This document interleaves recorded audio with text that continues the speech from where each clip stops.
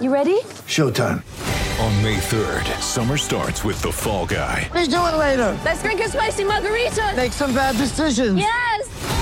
Audiences are falling in love with the most entertaining film of the year. Fall Guy. Fall Guy? Fall Guy. That's what the poster said. See Ryan Gosling and Emily Blunt in the movie critics say exists to make you happy. Trying to make it out? Nope. Because I don't either. It's not what I'm into right now. What are you into? Talking. Yeah. The Fall Guy. Only in theaters May 3rd. Rated PG-13.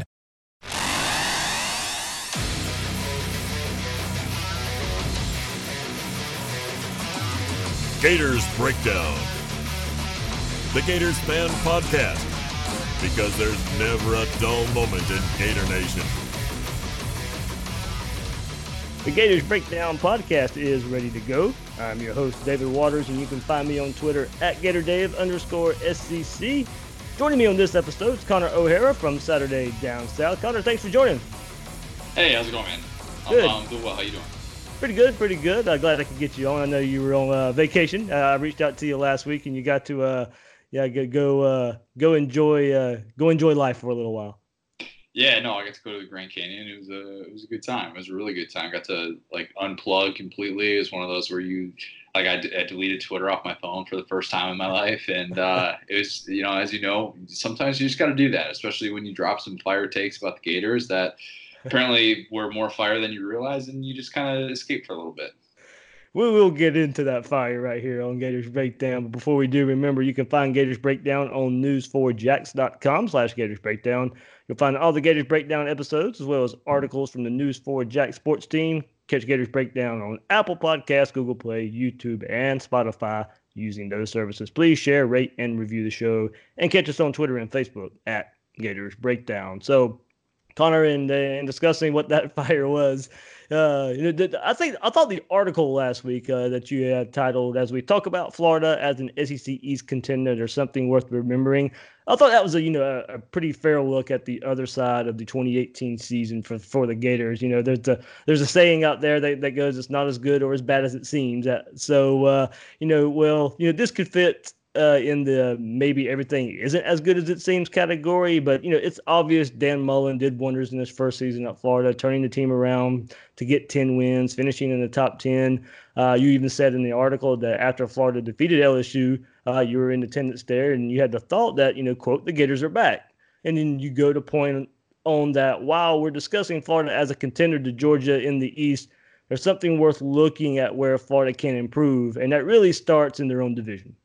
Right. I mean, and that's so when I basically a little bit of background on this. So the quote that got thrown out there from the Paul Feinbaum show, where I said, next year I think Florida, would be like a 5-3 or 6-2 team in the SEC, which, I didn't really think that was that crazy considering they were 5-3 in the SEC last year. And I said that they were either going to stay the same or improve.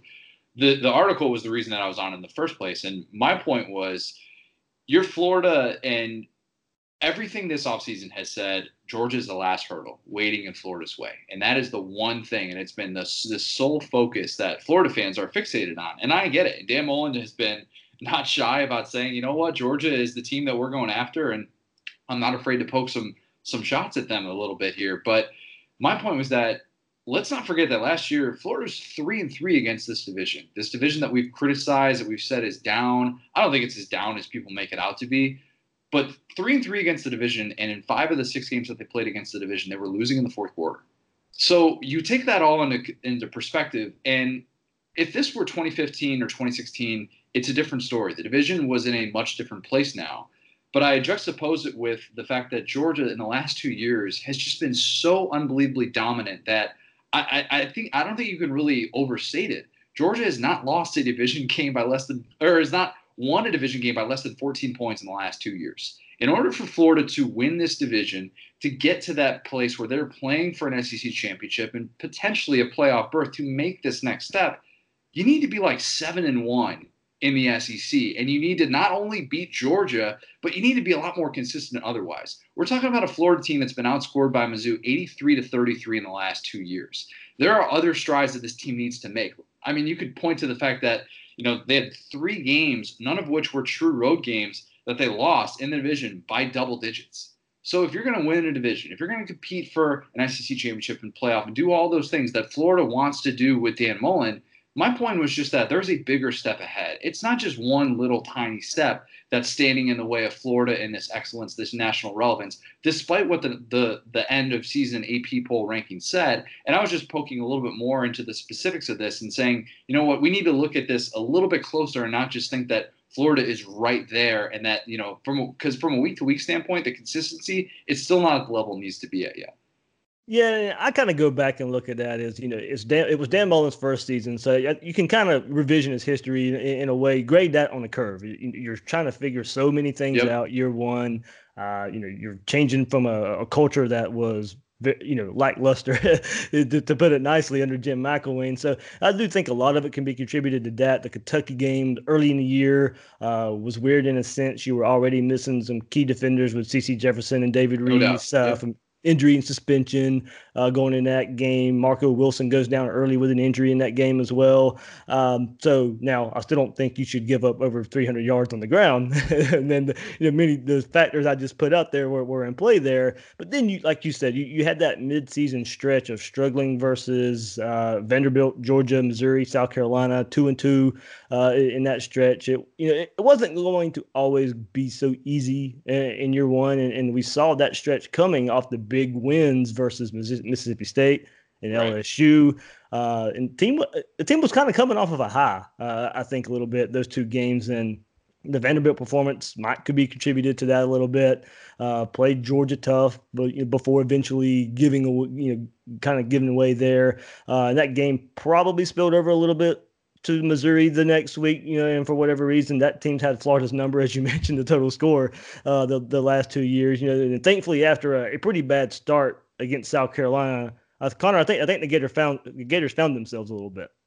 No, and I think that they did. I think it took a while, but we tend to look at these things as such linear paths that teams are going to follow. And we tend to look at, okay, you were this good year one, that means improvement is imminent. And these certain things are just going to work themselves out.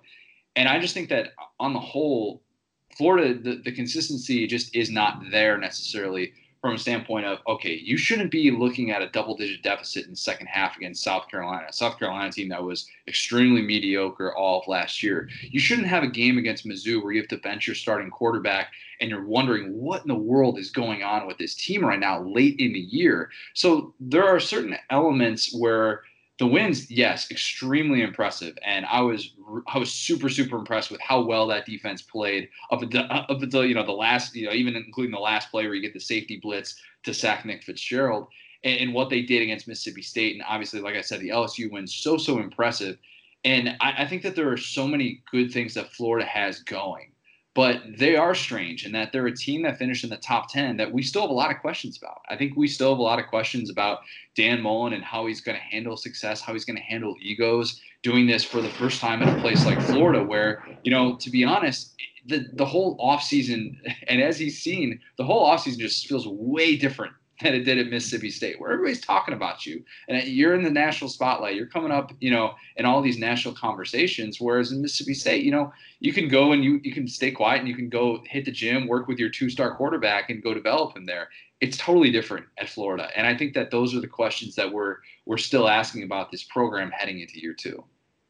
Connor, I think the storm's getting worse around you there. Gosh, they are, man. I'm in the Sunshine State, but it is not sunshine right now. Somebody's not happy with my take right there. That's what that was. Oh, man. Connor O'Gara from Saturday Down South joining us here on Gators Breakdown. And Connor, I think the biggest question this offseason, kind of in previewing 2019 is, how far behind Georgia is Florida? The East starts with Georgia. If Florida wants to win the East, they have to go through Georgia. Before we kind of get to Georgia, if Florida was to win the East, what would be the reason? It's the consistency. It's having this belief that on a week-to-week basis you can impose your will. I don't think Florida's quite at that level yet where it can just absolutely turn it on. It can go into a matchup with an inferior opponent and say, you know what, nothing's going to hold us back today. We're going to come out. We're going to dominate. And they really haven't done that. They weren't doing that in the Jim McElwain era. Last year had a different feel, obviously, because of the quality of a few of those wins. But that to me is going to be the big thing where you can come out against a team like Auburn And Auburn is a team that we're going to be talking about as a preseason top 25 team. And you can just blow them out from start to finish. And you could say, you know what? We're at home. We're not losing today. We're going to have third and Grantham is going to be firing on all cylinders. We're going to be converting. We're not even going to be getting to these key third downs on offense. We're going to be keeping them off balance with what we're able to do from an offensive standpoint. We got Kadarius Toney taking jet sweeps to the house, doing all these different things that Florida has the ability to do. Don't get me wrong. Like it's there. But doing those against and imposing your will against SEC teams is not an easy thing to do. I make the comparison. It's almost like Florida was on the golf course last year. And, 2017, essentially like their lie from 2017 was somewhere behind a tree or in this, thick grass that's up to your knees. And Florida hits this shot last year that gets them out of trouble. But the shot wasn't, 3 inches from the cup, which is where they ultimately want to be. The shot was like on the fringe of the green.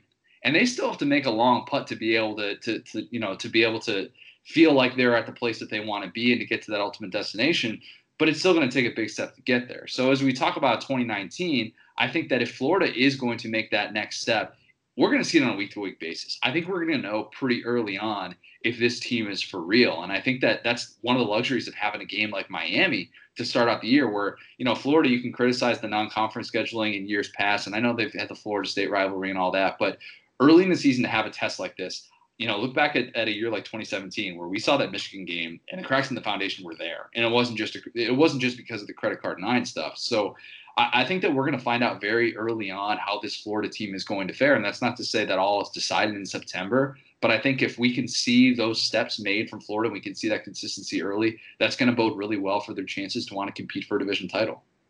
I'll get back to Georgia in just a second, but you just brought up the Miami game, and I know you also released an article today on Saturday Down South, kind of looking at the Week 1 matchups and the lines that are out there. And heck, you got Florida winning by a couple scores over Miami right now. I think the game kind of goes that way eventually. I think it's kind of way Florida and Florida State, the Florida-Michigan game went, where you could see Florida was probably putting it together, but just, they couldn't necessarily put it together. You saw there were plenty of chances. They were getting in the red zone, but not necessarily converting touchdowns, score right before halftime, and then everything just kind of falls your way in the second half. It was kind of the same story against Florida State. It was kind of the same story against Michigan.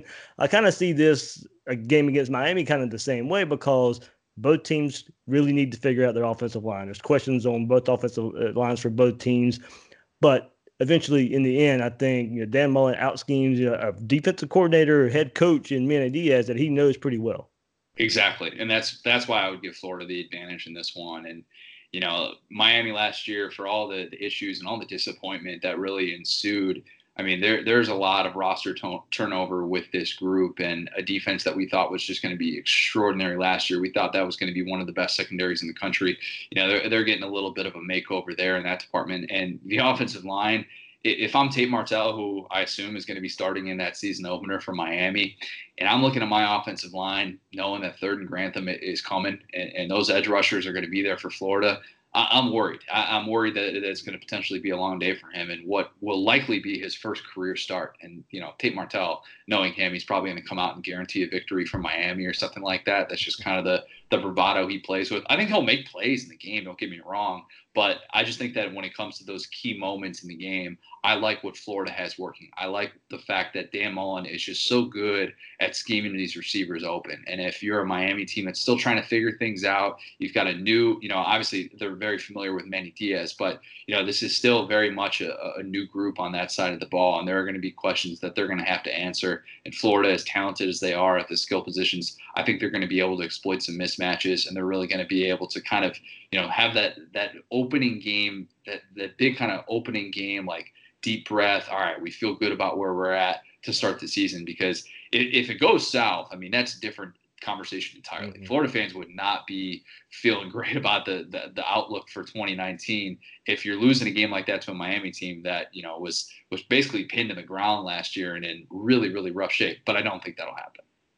All right. Right before that, we were talking kind of Georgia in the East here, and I asked you if Florida was to win the East, what would be the reason? I think Georgia plays a part in that as well. What areas does Georgia need to improve? They're not, of course, they'll be ranked third probably in a lot of these polls coming in, but they're not quite a perfect team. I think my biggest question is replacing the coordinators, and they'll be fine on the defensive side of the ball. That's Kirby Smart's defense, but Right. James Coley wasn't a highly regarded offensive coordinator at his time at FSU, where he wasn't really calling plays. Jimbo Fisher was. He was calling plays as an OC at Miami. So, I wonder how he adjusts to the talent at his disposal with Georgia. Yeah, if you spend enough time around Georgia fans, they would tell you that James Coley is, like the greatest coordinator on the face of the earth, and Jim Chaney is just, should be coaching high school football or something. Like, obviously, the relationship got stale there, and that's ultimately one of the reasons why Jim Chaney left Georgia. But yeah, I think that's a good point. I think that's a fair concern. I think right now, a lot of Georgia fans, and Kirby Smart basically came out and said, like, hey, we have question marks at receiver. We lost so much talent to the draft. And as much as we feel like, yeah, we have these 5-star guys that we should be able to plug and play, this is not going to be an easy thing. At receiver and defensive line, those are the two areas that you look at Georgia and you're just like, all right, where is that experience? Where's that talent? Who's going to be the alpha dog of that group? But the thing that I come back to with Georgia and with Jake Fromm, and what makes me feel more confident in them, you saw it in the Florida game. When Jake Fromm needs to make a play, it's third down and he's backs against the wall, he's got that back shoulder throw. And he does that extraordinarily well, where he can step up and make a play and make that clutch throw for you, and the moment is not going to be too big for him. That's what we still need to see from Felipe Franks. What's Felipe Franks' go-to going to be on those third down situations when, maybe Dan Mullen isn't able to scheme a receiver open, or he's not, Felipe Franks isn't able to come up with his throw that's just absolutely perfect, much like that he made, early in the second half against Georgia. When that's not available, what's he going to turn to? What's he going to rely on to be able to move the chains and keep drives alive? Because that's what separates the good from the great teams, in my opinion. And that's what has made Georgia so good these last 2 years, and what's allowed Jake Fromm to rise to this level. Yeah, that is the thing about Franks too. As far as consistency goes, that he needs to take a step there. But he did make the leap late last season when he started being what Dan Mullen wants to say a willing runner, was able to I think that's his favorite phrase about a running quarterback, is be a willing runner. And hey, look, it did play a part. Felipe Franks played kind of ticked off against South Carolina, shushing the crowd, and if that's what it takes for him to play better, get a chip on his shoulder, I think that Gator fans will welcome that as long as it's winning there. But the go-to might be Felipe Franks' legs a little more, because we saw some big runs, especially against Michigan. The first touchdown of the game was, I think, a 3rd and 6 and like a 21-yard run for a touchdown. It basically kind of going back to what you're saying. If Florida's humming along, it's because they're keeping defenses off balance. And I like, too, that they recognize, and Felipe Franks was like, oh, wait, this defense doesn't have Devin Bush. It doesn't have Chase Winovich. Rashawn Gary's not there. That shotgun draw is available for me, and I can attack them with this. And it's not that he lacks mobility. He is a willing runner, as Dan Mullen has said. We got to remember, too, that, and I tend to reserve judgment about an offensive-minded coach until he gets one of his quarterbacks in there. And right now, he's trying to make Felipe Franks work the best way that he can. And I give him a lot of credit, because there are a lot of coaches, and as we've seen, one in years past, who, rhymes with Tim Peckling, who wasn't able to maximize his abilities and really wasn't able to figure out what he can do to prevent him from making mistakes and also kind of maximize that skill set. And I think that right now, if he gets that part of his game going, gosh, it helps Florida so much. It really, really does, because we think P. Ryan's going to be so good. We think that there are going to be options at receiver. And if all of a sudden you have to worry about that, that's just one other thing that you have to prepare for. One other thing that a linebacker has to, if you have to spy Felipe or whatever it is that you have to account for. And I think that it's capable and that's on the table. It's just a matter of seeing it on a week-to-week basis. All right, a couple more thoughts here from Connor O'Gara from Saturday Down South. And kind of preseason magazines are out. Everybody's got their online thoughts as well, the popular publications out there, ESPN. Everybody's got their polls out there, preseason rankings, preview magazines. Top 10 for Florida, a lot. I believe Lindy's had them 6th and Athlon 7th or 8th. I kind of forget. But, the current talent on the roster has been developed under Dan Mullen in his 1 year there, and many projections are based on that. With that said, we mentioned you were on Feinbaum last week, 5-3 SEC, 6-2 potentially there. As far as deserving of the top 10 ranking going into 2019. Yeah, I think so. I think I'll have them somewhere around like 9 when we come out with our top 25 that we do in the preseason. I think we're going to roll that out in July. But yeah, I mean, they're a team that finished number 7 in the country last year. I think they're like number 19 in percentage of returning production, which is a great stat that SB Nation does every single year.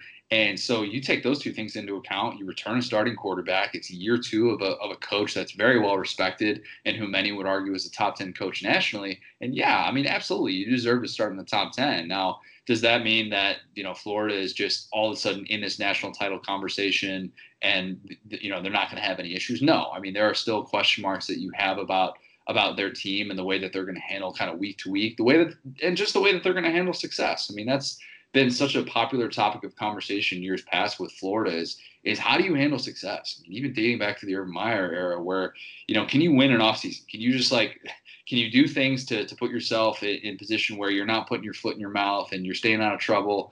Is Florida going to be able to do these things to set themselves up well to be able to compete in the SEC? That remains to be seen. We'll see how all that goes. But to have them in the top 10 to start the season, yeah, I mean, I'd be surprised if there were somebody that had them outside of their top 15. I think anywhere from like the 7 to 12 or 7 to 13 range would make a lot of sense for this group right now.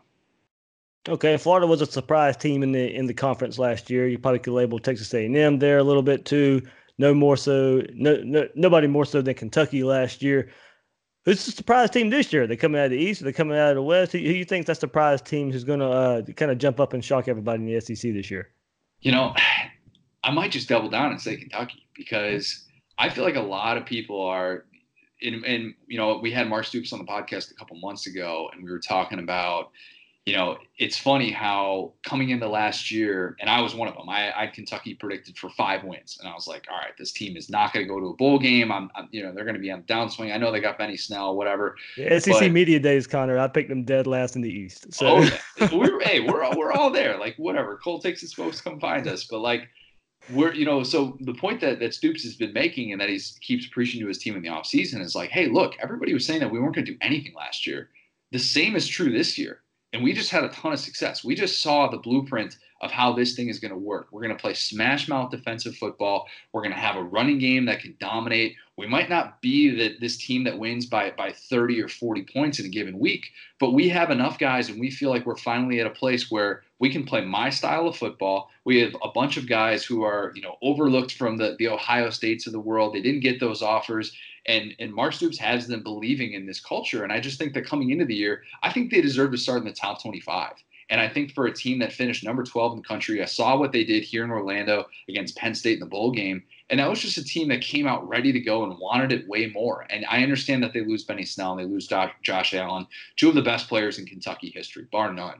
But you still have Cash Daniel returning on that defense. You still have Mark Stoops, who's been able to win 7+ games 3 straight years at Kentucky. That is not an easy thing to do.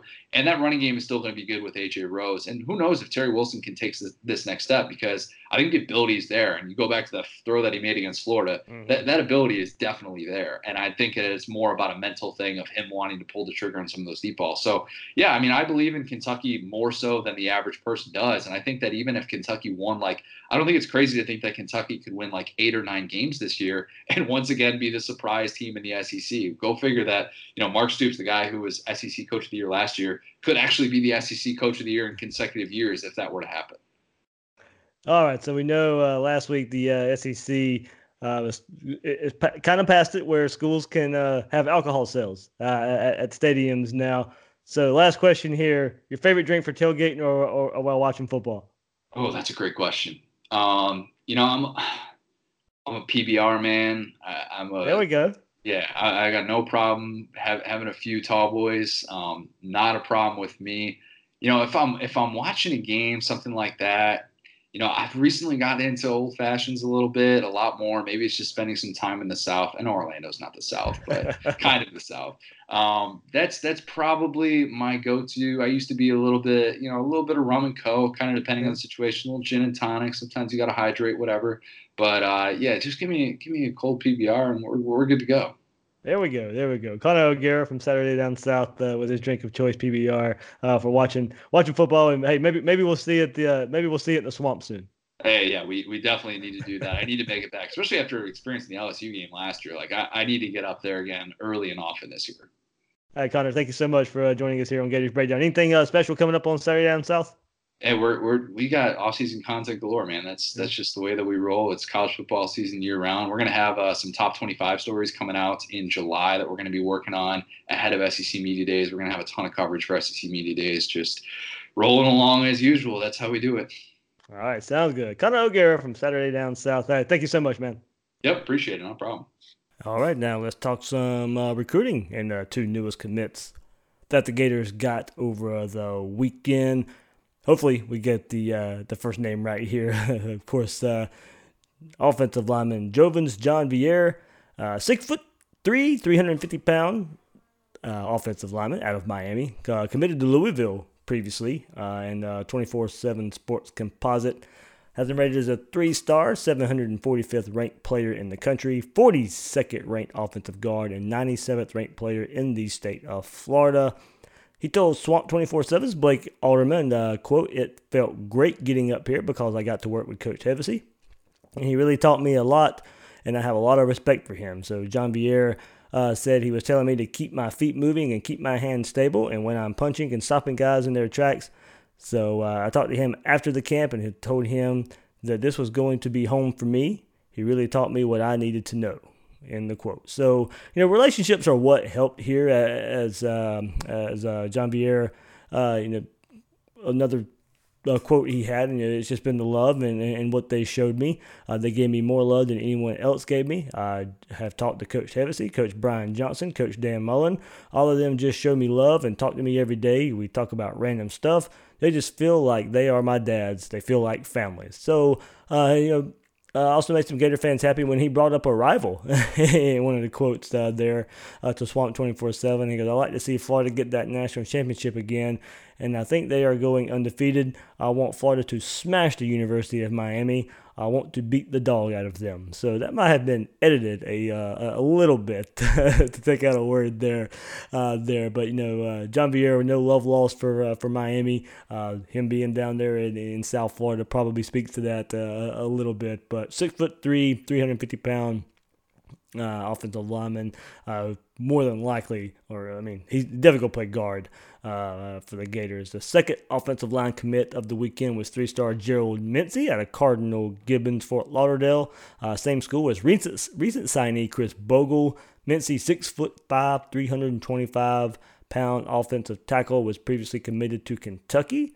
Florida offered. Mincy backed off his pledge to the Wildcats. So Miami and Georgia also extended offers to Mincy not long ago. Mincy, 6'5", as I said, 325 pounds, 937th ranked player in the nation, 78th ranked offensive tackle in the country, and 130th ranked player in the state of Florida. He mentioned he liked what Florida was able to do with Jawan Taylor and the offensive lineman Florida has been putting in the NFL. So with these two new commitments, I reached out to Swamp 24/7's Blake Alderman for some more analysis of the newest commits, and he said Mincy is more of a tackle, but he's a swing guy. Could play guard as well. He's got quick feet and can hold the edge. May start at guard like most young linemen and transition to tackle later, but UF has a big need at tackle, so I think that's his starting point. John Vier is more of a guard all the way, big, powerful, not overly quick. I think he's a guy that will need to reshape his body. I think Jovens' composite ranking is more suited for what fans expect from him. However, I do feel Mincy is still very underrated. He's a 4-star in my book, and that was from Swamp 24/7's Blake Alderman. So look, I know there was a lot of chatter out there about these kids being 3-star prospects and Florida getting more 3-star prospects, but guys, I'm a Stars Matter guy, but I don't see that being a huge deal here as far as offensive linemen go. And they're kind of breaking down what it looks like. As of now, on the 24/7 Sports Composite, there are 351 5- and 4-star players. There are only 48 offensive linemen in the entire country that are 5 stars and 4 stars. So there's 351 overall 5 stars and 4 stars. Only 48 of those are offensive linemen, and only 5 of them are from the state of Florida, and all of those are labeled as offensive tackles. There is no offensive guard in the state of Florida rated higher than a 3-star. So when we look at getting 3 stars on the offensive line, now I think we have to factor that in. The state of Florida has never really been known to produce offensive linemen like the state produces skill talent. Not to make an excuse for recruiting, but I've always believed you can get by on the offensive line with 3-star type of talent as long as you build the talent around them. Now, that's not to say you don't go out and get them. If you can, you should definitely try. Florida missed out on getting 4-star offensive tackle Joshua Braun. We'll get into that later. But these 2 new commits camped or visited at Florida over the weekend, and you can tell that the staff really wanted these guys, especially if you watch the celebration from the staff during Mincy's commitment video. Look, I've always thought it's hard to rate offensive linemen in high school, as it's more about a unit coming together, 5 guys coming together, and a lot of development. Getting these guys in the weight room, getting more athletic, and learning a system. John Hevesy has a track record of being able to develop offensive linemen, and there's enough there to be able to trust him and Mullen here. So, give me my 4-star and 5-star skill guys, but I don't mind some gritty, big, strong, tough offensive linemen, and I'll take my chance there. So now, there was still a chance to finish the class with a couple of higher rated offensive linemen. Still the chance out there, but that took a hit on Monday. As I mentioned, when Joshua Braun committed to Georgia over Florida and South Carolina. The big thing here is it's another top in-state kid choosing to go out of state, and another one to Georgia. So this makes flipping offensive tackle Isaiah Walker even more important. Currently committed to South Carolina. That may eventually come down to a Florida-Miami battle. After 2 of the top offensive tackle targets in Jalen Rivers and Joshua Braun are going to rivals Miami and Georgia, then getting Walker would be a nice addition. He's the 26th rated offensive lineman in the country at a position of need for the Gators. The Gators really need some true offensive tackle types there. Another guy to watch out for is offensive guard Richard Leonard out of Cocoa. Really need to watch for him. He's the offensive line MVP of the opening Orlando in February. Visits Tennessee coming up next weekend, I think, and is a target to watch out for there. And we'll see. He's a 3-star offensive guard, 6'2", 320 pounds, currently the 884th ranked player in the country and the 51st offensive guard prospect. So keep an eye on him as the Gators pursue. So, look, the recruiting roller coaster continued on Monday as the Gators suffered their latest decommitment from 4-star defensive back Joel Williams. Williams committed back on May 19th, and as you can tell, that didn't last long, as he tweeted his decommitment on Monday night. Florida has done well, to get a recruit out of Louisiana in each of the last 2 cycles with Brad Stewart and Chester Kimbrough, but we knew the Gators were going to have to fight to keep Williams in the fold. And this comes not long after Williams visited Alabama, received an offer from the Crimson Tide, so maybe the writing is on the wall there, or maybe he ends up at home at LSU. But you could really tell he enjoyed his Alabama visit if you looked at his Twitter account, and it was at that point I figured it was worth watching him. But little did I expect the decommitment this soon, 3 weeks, basically 3 weeks after his original commitment. So, where does that leave Florida right now? Let's take a look where the Gators are currently at in the 24/7 Sports Composite ranking. Dropped to 7th in the rankings overall now with 13 commits. Only Miami and South Carolina have a lower average recruit ranking than the Gators right now of teams that are in the top 10 currently. Rankings right now are mostly skewed by numbers of recruits more than anything right now. Florida's average right now with 6 4-stars and 7 3-stars is 90.8. By comparison, Clemson leads the way with a staggering 95. I mean, Clemson at 95, Florida at 90.8. There's no shame in that really with what Clemson's been doing on the field lately, and coming off of a national championship and really putting it on Bama there. But a team you do play every year, LSU is at 92.8. Florida 90.08. LSU is at 92.8. Bama 92.87. So LSU is really LSU is closing the gap to Bama right now. If we kind of just look at what kind of the average ranking goes by their commits right now, Georgia 93.8, Miami 89.79, FSU 90.7, and South Carolina at 89.95. Those are teams of kind of interest there in the top 10 of 24/7 Sports and their average recruiting rankings. So as I said, Florida at 90.8, and the big teams kind of comparing that to right now, Georgia 93.8, Miami 89.79, FSU 90.7, South Carolina 89.95. So that's a look right now. It'll change, but a look right now where Florida is behind teams they compete with as far as average player ranking goes. And that's why it hurts when the top talent you're in the running for continues to go elsewhere. This year was a great chance to close the talent gap with the kind of the friendly areas and the big recruits that were in those friendly areas, and that's where some of the frustration comes from some Gator fans out there. If Mullen was able to pull a lot of this talent, to me, it's a given he'd win at an elite level. But now it's a wait and see approach, and it's going to take some time there. So I tweeted this earlier today. Looking at recruiting overall, and the big picture right now, progress is being made. We spoke about that last week, Will and I, in recruiting. Progress is being made, but that doesn't mean it also can't be better. So it's about as simple as I can put it right now. And it's not going swimmingly for whatever reason you want to put out there, whether it be assistant coaches, the recruiting office, what's going on there, kind of lack of numbers in the recruiting office. We all know Otis Yelverton's no longer in the recruiting office right now. So Florida's short on numbers. They need to replace some of those hires pretty quick. So like I said, progress is being made, but it's just little things kind of adding up there, and things that need to change to Florida can get better and get better on the trail right now. But that's about as simple as I can put it right now.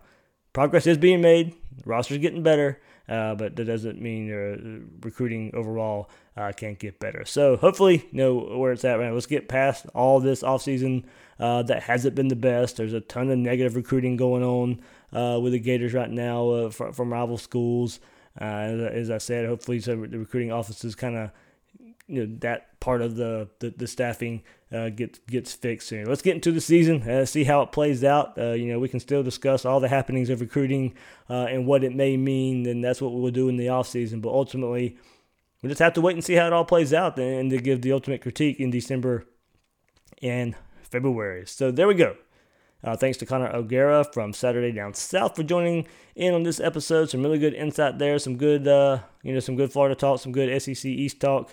I thought it was interesting of his picking Kentucky to be the East pick there, and some good things to say about Florida. And of course, as he said, he took a lot of heat from Gator fans last week. But kind of.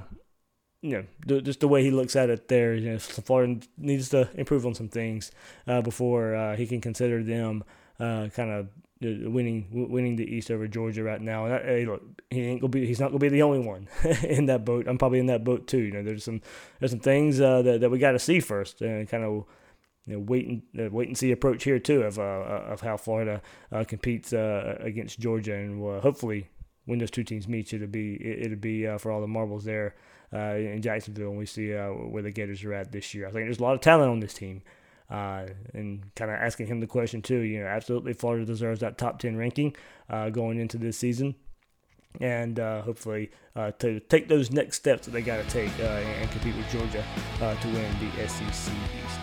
So there we go. I'm the host of Gators Breakdown, David Waters. You can find me on Twitter at GatorDave_SEC. Guys and girls out there, thanks for listening to this episode of Gators Breakdown.